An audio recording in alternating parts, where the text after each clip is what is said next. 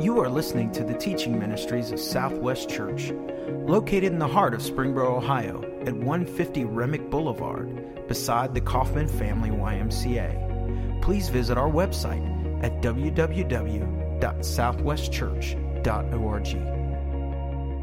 So as far as kicking off this series, I kind of want to start with just this story happened a few years ago. A few years ago, a Christian author, James Emery White, he was doing this radio interview on NPR, and he was just talking about, Christian faith and how that blends with culture in this post-Christian America. And he and the host, they continued talking long after the interview was done, and once he was sure that he had White off the air, the host kind of leaned in and says, "Hey, can I ask you a question? You're a Christian, you seem intelligent, so answer me this. What is up with this idea that the earth is only 6,000 or 7,000 years old?" And in this particular book that I was reading that White had written, he said that they ended up talking about a number of, very prevalent questions from people who may not be all that familiar with the Christian faith. Now, putting the age of the earth to the side, there's that phrase in there that he kind of leaned in and asked when he was off the air that I think is at the heart of just so many people's doubts, and that's that phrase, "What is up with?" And then just anybody can just kind of fill in the blank as they would. So since we live in a post-Christian America, which means that Christ-like values, they no longer, they don't shape or define our culture anymore like they may have a generation or two ago, there are people who don't follow Jesus who find it odd and even ridiculous sometimes that we think the things that we think like Christians are supposed to think. So in some ways, for us sitting in this room, we shouldn't be all that surprised when the world might have questions like, what is up with not wanting two people who love each other to get married? Or what is up with thinking that sex outside of marriage is such a bad thing? Or what is up with a loving God sending someone like Gandhi to hell? These are honest questions, these are very real questions, and even people who do follow Jesus tend to have questions that we can kind of start off with. Jesus, what is up with? And we don't always get the venue or the time and place to kind of ask those questions. So that's kind of why we're doing this series, Jesus, What is Up With? And much like last year's You Asked For It series, over the course of July, you sitting out there had the chance to submit your endings to that question, Jesus, what is up with? And we got a lot of fantastic responses, maybe some out of the blue questions, some raw, emotional, honest ones, and some common ones. So the staff, we got together and we were able to kind of get 12 of these questions that kind of represented the entire spectrum of what was being asked. And we were able to kind of divide those into 3 weekends, this one and then 2 after this. And so this weekend, Eric and I, we get to deal with 4 of them. And there were a number of questions that dealt with relationships and our own selfishness and just some honest questions regarding some what we would think are holy boundaries that God has set up for us for a very specific reason. So today, Eric and I, we get to tackle these 4 questions, all starting with, Jesus, what is up with? What's up with honoring your parents when you have bad parents? Jesus, what's up with your no drug policy? Jesus, what's up with some Christians and the use of profanity? And then following up with, or ending with, Jesus, what is up with the expectation of going to church every single week? So our goal this morning, over the entire series, our goal is to answer these questions and look at them biblically and through the eyes of Jesus. But however, some of these questions, honestly, they aren't directly addressed in Scripture. So we want to take on this spirit. I'm going to say a sentence and then I'll explain it. We want to take on this spirit. In essentials, unity. In opinions, liberty, and in all things, love. And here's what that means. Essentials of the faith like baptism and salvation, the divinity of Jesus, or the character of God. These are what we call essentials of the faith. And these are beliefs and even practices that Eric and I were fully unified on, the entire staff, leadership, and if you are a member here, these are things that you're like, yes, we believe in this and we'll hold to them. But then there are things that in this statement are just called opinions. And these are issues where we do have some freedom in Jesus to have different views out there. And these can include use of alcohol, even smoking, things we eat, age of the earth, what music we can or can't or should or shouldn't listen to. Things like this where the Bible may be unclear or even silent altogether. So we have some level of freedom to disagree in non-essentials of the faith like those I just kind of listed. And then certainly, hopefully, we want to be all on the same page in all these things, both in unity and maybe even in disagreements, in all things love, especially if we disagree. I don't think Eric and I disagree on anything that we're covering today, but even just during the week, there are things that Eric and I do disagree on, but we still very much work well with each other and even love each other.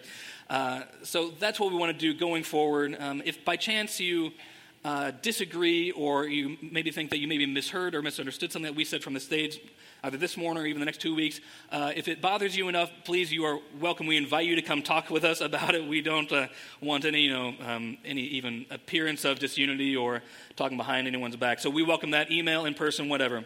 But more than anything, we all want to leave this place this morning feeling built up, feeling encouraged, and just looking more like Jesus and how we love each other and just how we love those outside of the building. So I'll pray for all of us, and then Eric gets to tackle our first question. So let's pray. Father, I ask your Spirit to just guide the words that are coming from Eric and I, that it is your truth and it's your grace being spoken, and whatever it is that your Spirit has for our hearts to take away from this weekend, even if some of these questions submitted were by those in this very room, that we deal with these honestly and in a holy way and in an honest way. So we ask for your direction and your felt presence in the room. In Jesus' name, amen. Amen. So yeah, Eric, you get the very first question, and if I remember right, we kind of shortened it just so we could fit on the screen.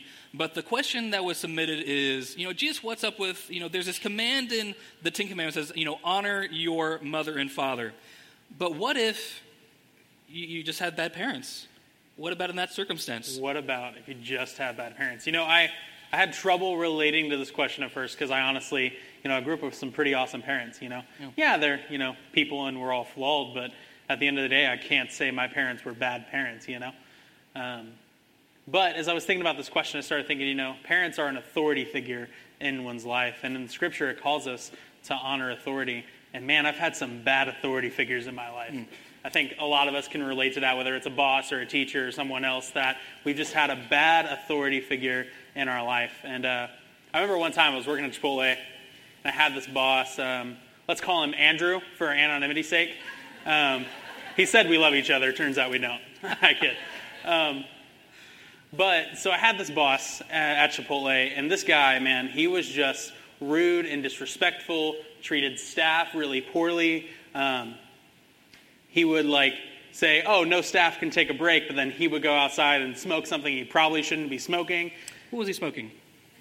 He was smoking marijuana, Andrew. Okay, I asked that just because we're dealing with that very issue here in a moment. We are. So this boss, for me, it was really hard to respect him, It was really hard for me to probably show honor to this individual because of just his character and who he was. And when I finally left that work circumstance, I remember being so relieved that I didn't work at Chipotle anymore. One, because I'm not working at Chipotle anymore. And two, because I don't have this bad boss. But as I started thinking about this, I was like, man, honoring somebody who is a terrible person or someone who is not a good person, intrinsically doesn't show love and respect and kindness is super difficult. And then I heard this podcast from Life Church pastor Craig Groeschel that kind of changed my whole perspective on this issue of honoring authority. And he uses this phrase and he says, honor is given, respect is earned. You see, I think the mistake that we all make, including myself a lot of times, is that we mistake honor for respect, whereas honor is intrinsically different. It comes from understanding someone's value and worth, and that they are a creation made in the image of God, while respect has completely to do with someone's behavior. I can honor my parents or I can honor an authority figure even though I don't agree with what they're doing. If you guys want to take a look, the scripture will be on the screen. It comes from 1 Peter 2, 13 through 17. It says this. It says, be subject to the Lord's sake to every human institution, whether it be the emperor as supreme or the governor is sent by him to punish those who do evil and to praise those who do good. For this is the will of the Lord, that by doing good you should put to silence the ignorance of foolish people. Live as people who are free, not using your freedom as a cover-up for evil, but living as servants of God. Honor everyone, love the brotherhood, fear God, honor the emperor. There's some context behind this passage that if you don't understand, makes it seem like this is a super easy thing to do for early Christians, but in actuality it wasn't. You see, the Roman Empire was this group of people who persecuted Christians on the daily. They would do have these extravagant parties in the evening time where they would tie early first Christians up to these lampposts or these poles and then cover them in tar and set them on fire. They would throw them in the Colosseums and send animals after them and soldiers after them. On a daily basis, Christians were persecuted by the Roman emperor. And here's Peter, an early apostle, an early follower of Jesus, saying, hey, honor them anyway. Even though they are trying to kill you, even though you face death by them, honor them. And I think Peter is saying this, and I think God wants us to honor those in authority because, one, it shows our character. It shows that even though someone messes it up, we're still going to love them. And that's the gospel intrinsically, is that even though we messed it up, Jesus still loved us and died for us on the cross. And also, we should give grace because we need grace as well. How many times do we mess it up on a daily or weekly basis? Because I know I mess it up almost each and every day. Tons of times a day. And there are times where I've done things that are really disrespectful and rude and have rightfully earned people not to respect me. But would I want those people to go out and dishonor me in public or to cause the people who I am over in leadership to not follow me? No, I would want them to honor me anyway. So I should do the same for the authority figures in my life that have disrespected me. That I should show honor to them no matter what. And that when conflict arises, I go to this person and I talk with them directly and saying, hey, I don't agree with the decision you're making. I don't agree with what you're doing because it doesn't seem biblical. There's power when we address an issue and we come to a brother in love and say, hey, I don't think this is right. So we honor parents and we honor leaders because we recognize that God has placed them in this position in our lives as an authority figure over us for a reason. And in that role of parent, teacher, or boss, you are simply called to do good by them and honor them, no matter what. One of the drawbacks of how these questions were submitted is they're anonymous, so we don't get to know the stories or the particular circumstances that led someone to write these questions down. So just in case it came from a different area, I wanted to ask this follow-up question. What if your parents or authority figure, but we'll go with parents, what if, to be in the spirit of the question, what if your parents were just, or are just beyond bad, could be described as more evil, like emotionally, physically abusive, neglectful? Do we still honor them? Yeah. Like I said before, honor is given, respect is earned. We are called to honor anyone in authority, even if they're terrible people. We could easily relate this back to first century Christians under the threat of death, having to honor the emperor and the Roman Empire. But with that being said, first century Christians weren't going out and walking up to the Roman Empire and saying, hey, kill me, sure. They weren't going into situations where they were willingly putting themselves in harm's way. And if that's someone in this room and you're in a situation where it's not helpful and it's harmful to you and it's hurting your emotional, physical well-being, it's okay to leave that relationship or leave that situation that doesn't do anything wrong by you. If you're being damaged by somebody because of their abusive, neglectful behavior, it's okay to leave. Now, that doesn't mean you can, go around and be super disrespectful, but that means as a Christ follower, you leave that situation and you start a process of understanding what it means to forgive. And while you walk down that path of forgiveness, whether it's through counseling and mentorship or whatever, that doesn't also mean you're disrespectful to that individual. But you show them love and grace, and you also don't have to put yourself in that situation again. Cool. Thanks. Yeah. So, Andrew, you said there was a subject of my boss smoking something that we were going to talk about. Right. So this second question that was submitted, Jesus, what is up with your no drug policy? And I remember it was in quotation marks set aside that way. I actually know the individual who submitted this question, and if I'm not mistaken, they were coming from basically the marijuana use side of things. I don't want anyone to misunderstand or mishear what I'm about to say, but in Scripture, the idea of drug use, it is just not addressed, at least not in any direct way. You won't hear mention of tobacco or marijuana or any other what we would call illegal substances in either the Old or the New Testament. The Bible does address alcohol use, and that issue is often lumped in with the drug conversation, at least in venues like this. But there's nothing in the Bible about drugs themselves. Now, some might be tempted to think that if the Bible doesn't directly address something, then it must be okay. Well, maybe sometimes, but also maybe not in many other cases. Back in February, I was having a conversation with a student. This student does not attend Southwest, but he used at the time anyway, he would smoke marijuana on a very regular basis, and he wanted to know, how does Jesus feel about this? How does he honestly feel about this? Now, obviously, his habit is illegal, but I don't know how much interaction you've had with teens. Typically, the argument, it's against the law, doesn't always hold all that much sway when talking about this sort of thing. So typically, I leave just the illegality argument out of it, just to the side. But I was asking, what do you get out of it? What's the benefit? And he explained, it takes away some anxiety. It's very much a stress relief. It gives me this sense of peace and calm. And if I'm smoking with my friends, then it deepens the friendship. We have great conversations. And I thought about it. I was like, you know what? Those are all really good things. They really are. I think Jesus would love us to have an anxiety-free life. I know he wants peace and calm for us. And I think we're all created for relationships, so the idea of friendships deepening, I think Jesus is 100% behind. And I told him all that. But then I followed up with this. I said, but the way you're going about these things, it's a counterfeit. It's a cheat.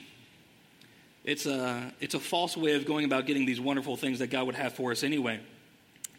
The actor Rainn Wilson, he played Dwight Schrute on The Office for 9 seasons. He put out a very sarcastic but thought-provoking tweet just like 2 weeks ago, July 22nd. This is what he tweeted out to all his followers, to the world. He tweets out, "Looking for a recreational drug that makes me forgetful, paranoid, apathetic, and disconnected from my emotional life." Obviously, that is dripping and laced with sarcasm, and it's there to make a point. Just as any recreational drug for any length of time, even once, I would imagine, it leads down a path of forgetfulness, even paranoia, apathy, certainly apathy, and disconnected from emotional life. I could even add disconnected from other people. This is what happens when this irresponsible, even illegal drug use takes place. I haven't been around a long time. I'm only 29 years old, but in just observing people, I think that the craving of every living individual is, I think we all want to be known and loved for exactly who we are. That's one of just the very core cravings of every individual, I think. But the reality is we all we have walls up that only certain people get into. We all have our insecurities. We all have these personas that we've built that we want to protect. So the idea of being fully known and loved for who we are, it's challenging at best, even on a good day. Well, drugs will take those walls down. Some drugs even will. Alcohol certainly takes those walls down. I mean, how many of us know someone in our life, or at least that we've met, who once they have been drinking for a while, their personality just radically changes? Alcohol will do that. I really think that it's intimacy with other people that we're after. I think it's a peace we're after, but it's always Jesus who wants to give us those things. You know, any problem or life situation that we find ourselves in, Jesus wants in on the ground floor. At the back of Matthew chapter 11, Jesus says, "Hey, come to me, all who are weary, all of you who are carrying these heavy burdens, and I will give you rest." This is one of those verses that I committed to memory years and years ago. But also, many people are substituting, they're bringing in alcohol and recreational drugs in the place of Jesus. Now, personally, I am in favor of antidepressants. I'm in favor of anti-anxiety medication when it's prescribed. And I think God's in support of that as well. But even then, I can't speak for anyone in the room, but even then, it makes sense that some of us can rely more on a pill than on Jesus who loves us. A pill will not love you. It can't. Jesus says this in his Sermon on the Mount. He says, "No one can serve two masters, for you're going to hate one and love the other. You'll be devoted to one and despise the other." And in this context, he talks about, you can't serve both God and be enslaved to money. But we can, if we wanted to, we could take out that money and replace it with any worldly thing. It would still hold true, right? Some of us are having trouble, which master are we going to serve on any given day? And some of us have drugs that are masters, whether they're prescribed or otherwise. I wanted to speak to the alcohol side of things very briefly because I know alcoholism is prevalent in the surrounding community. There are some scriptures that describe alcohol as a good thing, but most of scriptures regarding alcohol describe it as nothing short of wildly dangerous. Most people probably even can drink responsibly and it has no negative impact on their lives at all. But then there are some people who just cannot handle that, just based on their personality or genetics or just past habits. Here's something Paul writes. He says, "For the grace of God has been revealed, bringing salvation to all people. And we're instructed to turn from godless living and sinful pleasures, and we should live in this evil world with wisdom, righteousness, and devotion to God." I am committed, with Jesus' help, to living a life of righteousness and wisdom and devotion to God. I have never known drugs or alcohol to bring anyone closer to Jesus. Ever. I haven't even heard rumors of this. But I have heard stories, and I've seen lives where drugs and alcohol have broken or even just flat out destroyed friendships and entire families. And we all know those stories. Peter writes this in one of his letters. He says, "Give all your worries and cares to God, for he cares about you." And then he says, "Stay alert." There's not very often that an exclamation point shows up in Scripture. He says, "Stay alert. Watch out for your great enemy, the devil. He prowls around like a roaring lion, looking for someone to devour." Any recreational drug is one of three things, or a misused prescribed drug is one of three things. I think it's either an escape, it's a distraction, or it's a substitution. Now, an escape is going to create isolation between you and other people, and God. A distraction is going to make you focus on things that do not matter, and a substitution is going to make you value things that shouldn't have value to begin with. Satan knows this, and he says, we can imagine that imagery, prowling around like this roaring lion, just this hungry thing, just waiting for something to devour. Drugs and alcohol make it way too easy for Satan to succeed in this. Yeah, that's good stuff. So I think it's back to me now. That's right. You get question number 3. Question number 3, which is, Jesus, what is up with profanity? Yeah, and how this was, it was a very specific question when this was submitted to begin with. The question was, if I recall, Jesus, what is up with some hip-hop artists who claim to be Christian using profanity in their work? So we can start there, but also we'll kind of widen the conversation to Christians and profanity altogether, but we can start there. For sure, yeah. So for anyone who's like 30 and on down, there's this Christian hip-hop artist that most of us have heard of called Chance the Rapper. Chance the Rapper was this guy, he's on SNL, he's been a Grammy Award-winning artist. He made it without a record label, it's super cool. He went on SNL and he like proclaimed Jesus' name, and he's very open and like active in his faith. But then there are some songs by Chance that are a little inappropriate. Yeah. You know? And if there's has anyone over 30 heard of Chance the Rapper? It can be like a crowd participation sort of thing. Okay, I'm saying 5-ish. So what he just said is very accurate, but I'll say this about Chance the Rapper. He's a very young guy, 20, 21, maybe 22 at most. But among Jesus followers, typically under 30, and it's even closer to mid-20s on down, he is starting to reach kind of this hero status because, he is extremely outspoken about his faith in Jesus. And I've read many stories and articles where his concerts have turned into flat-out worship services. So he's getting a lot of attention. I would even say good attention because he is pointing people toward Jesus, but also... Yeah, there's that side of it where he's, saying things that he probably shouldn't say. Yeah, there's this paradox. So how do we resolve this? I'll stop interrupting you. Go ahead. You're good. Curse words, man, they're those funny things that either someone goes, yeah, all right, he said it, or they make us go, ugh. And I tend to fall in the category. Yeah, I'm on the cringing side as well, yeah. Like curse,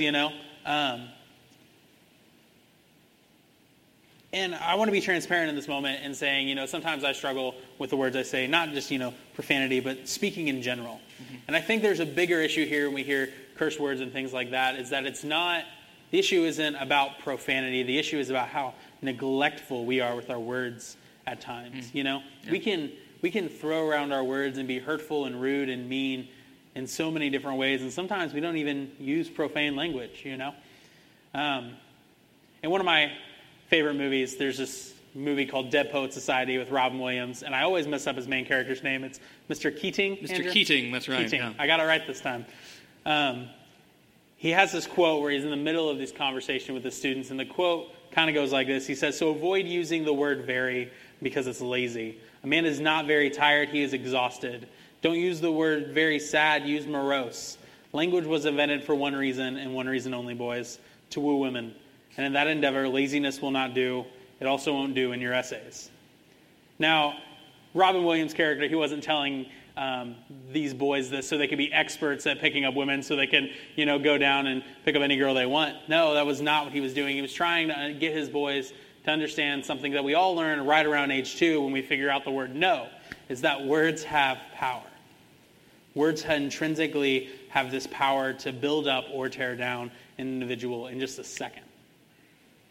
Jesus' word is often described as a double-edged sword in Scripture. It has this ability to pierce right through your heart because his words are very much truth. And whether it's the lies of the enemy masquerading as truth or whether it is the legitimate truth of Jesus, words can pierce our hearts and make us feel passion or anger. They can make us feel empathy or apathy. They can make us really zealous, or they can make us feel super guilty and full of shame. Words have power to make us feel all sorts of emotions. And in James 3, James addresses this issue of words and how neglectful we can be with words at times, and even refers to the tongue as a matchstick that sets a forest on fire. This little spark that can set a great forest ablaze. And in verses 7 through 12, he says this. He says, "People can tame all kinds of animals, birds, reptiles, and fish. But no one can tame the tongue. It is restless and evil and full of deadly poison. Sometimes it praises our Lord and Father, and sometimes it curses those who have been made in the very image of God. And so blessing and cursing come pouring out of the same mouth. Surely, my brothers and sisters, this is not right. Does a spring of water bubble out with both fresh water and bitter water? Does a fig tree produce olives and a grapevine produce figs? No, you cannot draw fresh water from a salty spring." You see, profanity is not the problem. It's the way we are neglectful with our words. I could be the most eloquent person in the world and have the most astonishingly vast vocabulary, but I can still cause a great fire and tear someone down with my words and never drop any sort of profane language. Now, I want to be clear on something. This isn't an advocacy for you to go out and start dropping F-bombs like there's no tomorrow or saying any other word that you think you now have the right to say. No, that's not. But it's actually an advocate for you to understand this very truth. That the words we speak have power. And so we have an option. Will we choose to honor God with the words we speak? Or will we choose to speak the way the world does? And so my challenge to everyone is that we let every word that we speak and every breath that we take bring praise to the Lord. I do like that take, just taking, not just answering the profanity question, but just our words in general, because I love words, and we all know that words have power, often great power. But just because I can and I have the microphone, just to play devil's advocate, just the very much loaded question and even unfair question, but I'll ask it, does using profanity make me a bad Jesus follower? Well, Andrew, I think we're all bad Jesus followers. But I think at the heart of the issue, it's not a matter of does it make you a bad Jesus follower or not. The real answer is this producing good fruit in my life or is it producing negative fruit in my life? Jesus is often referred to in Scripture as the vine master, the guy who is, cutting back the bad fruit so the good fruit can flourish. And we have a fancy Christian word for this that we call sanctification. It's the process of us becoming more like Jesus each and every day. That when we accept Jesus into our lives and we are baptized, that Jesus is now a part of us and he's making us more like him each and every day. And that process is called sanctification. And sometimes that means Jesus takes back that bad fruit, those things that don't produce good values, like profanity or harsh words, so that the true character of God can shine through us and the true way God designed us can shine, the good fruit, a language of love and peace and kindness and gentleness. I'm satisfied. You're satisfied? Okay. So Andrew, I want to know, what's up with the fact that I have to go to church every Sunday? We have this final question, and Jesus, what is up with the expectation of going to church every single week, every Sunday? Which some of you might be hearing this question and think, oh, I had no idea that was even a thing, going to church every Sunday.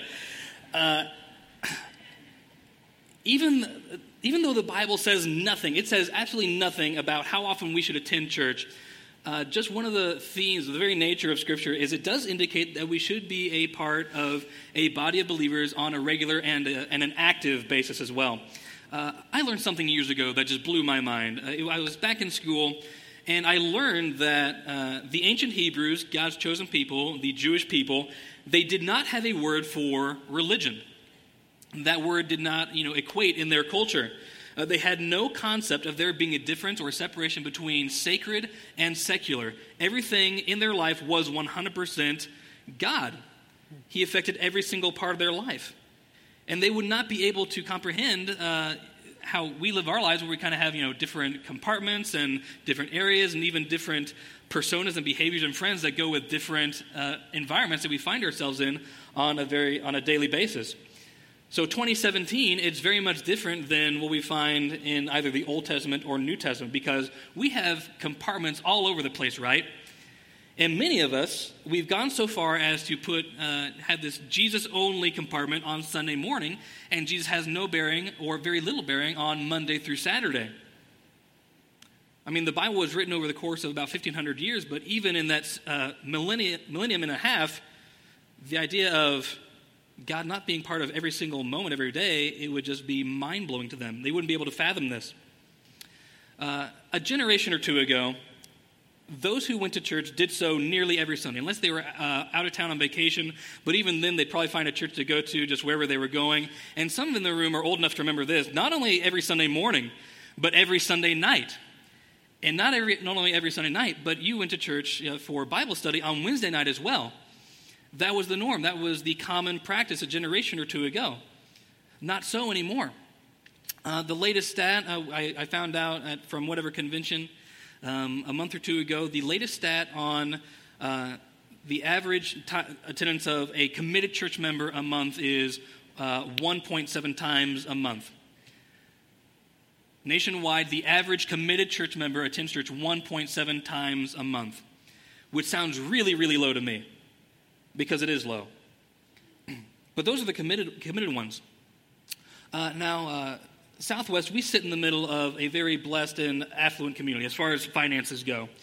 And that means that people, we often get the chance to take, weekend trips, weekend vacations, because we have that financial freedom. We have kids, and those kids, they have sports that take us away on a weekend, sometimes the entire weekend, even a Sunday morning sometimes. And also the idea of many of us who are just working all the time, the idea of a 9-to-5, 5-day work week is becoming more and more foreign. For instance, my boss makes me work every single Sunday. It is out of control. That guy. But I do know that we lose something when we don't prioritize coming together as a group of believers for an hour and 15 minutes every single week. And even that's not a lot of time. I have a friend, she attends here, she and her family, they're members here at Southwest, but they're able to go out of town a lot. They've been blessed in that way, and so that keeps them from many Sunday mornings here. But whenever they come back, she's always very quick, and it happens without fail. She's always very quick to tell me something like this. She says, "I've missed this. I always forget how much I miss being with everybody together, worshiping and learning about Jesus together in the same place, in the same room, hearing the same words." Here's a description of the early church. It's from the very end of Acts chapter 2. It'll be up on the screen. It says, "All the believers devoted themselves to the apostles' teaching and to fellowship and to sharing in meals, including the Lord's Supper and to prayer. A deep sense of awe came over them all, and the apostles performed many miraculous signs and wonders. And all the believers met together in one place and shared everything they had.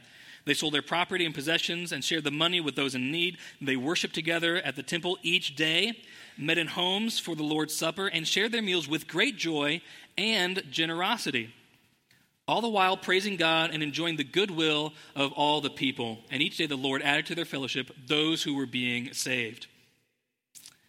Scripture does not talk about church attendance because they could not imagine a life where everything was not centered around Jesus. Their thought was, why wouldn't you want to be at church with other believers as much as you possibly could all the time? That's where the love was. That's where the togetherness was. That's where the community was. That's where all of life was. Why wouldn't you want that? To kind of end the addressing of this question, I wanted to share this story that's been around for a long time. But it goes like this. It says, a member of a certain church who had previously been attending services regularly just stopped going. And after a few weeks, the pastor decided to give him a visit. And it was a chilly evening. The pastor found the man at home alone, sitting before this blazing fire. And, guessing the reason for his pastor's visit, the man welcomed him in, led him to a big chair near the fireplace, and just waited. And the pastor made himself comfortable, but he didn't say anything. He said nothing. And in the grave silence, he kind of contemplated the play of the flames around the burning logs, just like you do. It's fun to watch a fire do its thing. And after some minutes, the pastor took the fire tongs, and he carefully picked up a brightly burning ember and placed it to one side of the hearth, all alone by itself. And then he sat back in his chair, still silent. And the host watched all this with, this quiet fascination. What's this pastor doing? And as the one lone ember's flame diminished, there was a momentary glow, and then its fire was no more. Soon it was cold, and then, as Dickens would say, it was dead as a doornail. And not a word had been spoken since that initial greeting at the door. So just before the pastor was ready to leave, he picked up the cold, dead ember, and he placed it back in the middle of the fire, and immediately it began to glow once more with the light and warmth of the burning coals around it. And as the pastor reached the door to leave, his host said, "Thank you so much for your visit, and especially for your fiery sermon. I'll be at church on Sunday."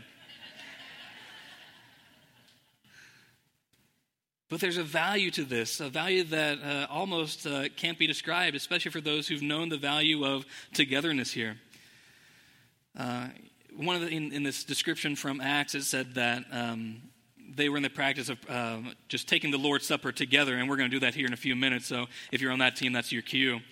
But just there are things that you don't get when you're all alone. For instance, you get this uninterrupted time of hearing God's truth and wisdom, and you get this uninterrupted time of worshiping musically, and you get to be connected, and we come here and we get the reminder that life is so much bigger than ourselves, and even if we have our problems and our issues, that we're not alone in this. How many of us could say of someone, either hopefully in this building, how many of us would be able to say, well, if I was going through this, if not for so-and-so, I don't know if I would have made it. You can't get that on your own. Anyway, I'm going to pray for us. The communion is going to be passed, and this is something that we get to do together. It was designed to be done together as all of us believing this one thing, this believing that life is about Jesus, and we have faith in him, and not only do we have the salvation here on earth, but also we get to enjoy eternity with him in heaven. This juice that represents his shed blood, and this bread that represents his broken body. And there are many reasons for that, but also that we have this salvation, we have this life, we have this assurance in common. So with that spirit, that thought, along with extreme gratitude and worship, let's pray together. Father, I thank you in this moment that those of us in this room have something that a lot of people just don't, and that is togetherness, life together. Even if we have nothing in common outside of you, you are more than enough. So in this moment, we're doing this together, taking your son's body and his blood and just remembering his sacrifice, his love, his grace, and his example for us. So help us treat this moment exactly how it should be treated. It's in Jesus' name that we all pray together. Amen. Thank you for listening to Southwest Church Teaching Ministries. We are a community of people committed to following Jesus and making disciples. Please join us for one of our 3 weekly gatherings. Saturdays at 5:30 p.m., Sundays at 9:30 a.m., and 11:15 a.m.